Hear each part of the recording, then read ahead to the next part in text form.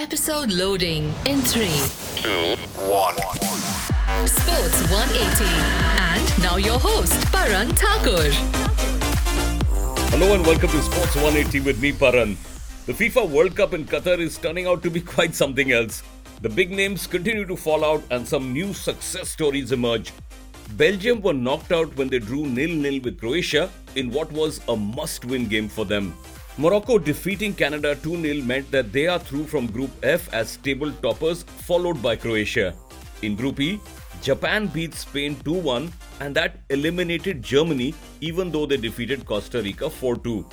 The Germans needed Spain to either win or at least draw with Japan, and since quite the opposite happened, the Germans were knocked out of the group stage for the second successive edition of the World Cup. Today Group G and H will be decided and we will have the fixtures for the round of 16 ready. Today in Group H are South Korea versus Portugal already having qualified, and Ghana versus Uruguay. Ghana are on 3 points compared to South Korea and Uruguay, who both have 1 point. And provided Portugal win, even a draw will be good enough to seal a place for them in the knockouts. In Group G, we have Serbia versus Switzerland and Cameroon versus Brazil, who have again already qualified.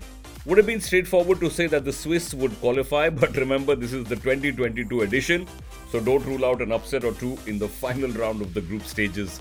Moving on to tennis now, the stage is set for yet another exciting season of the Pro Tennis League as the 4th edition of the tournament began at New Delhi's R.K. Khanna Stadium.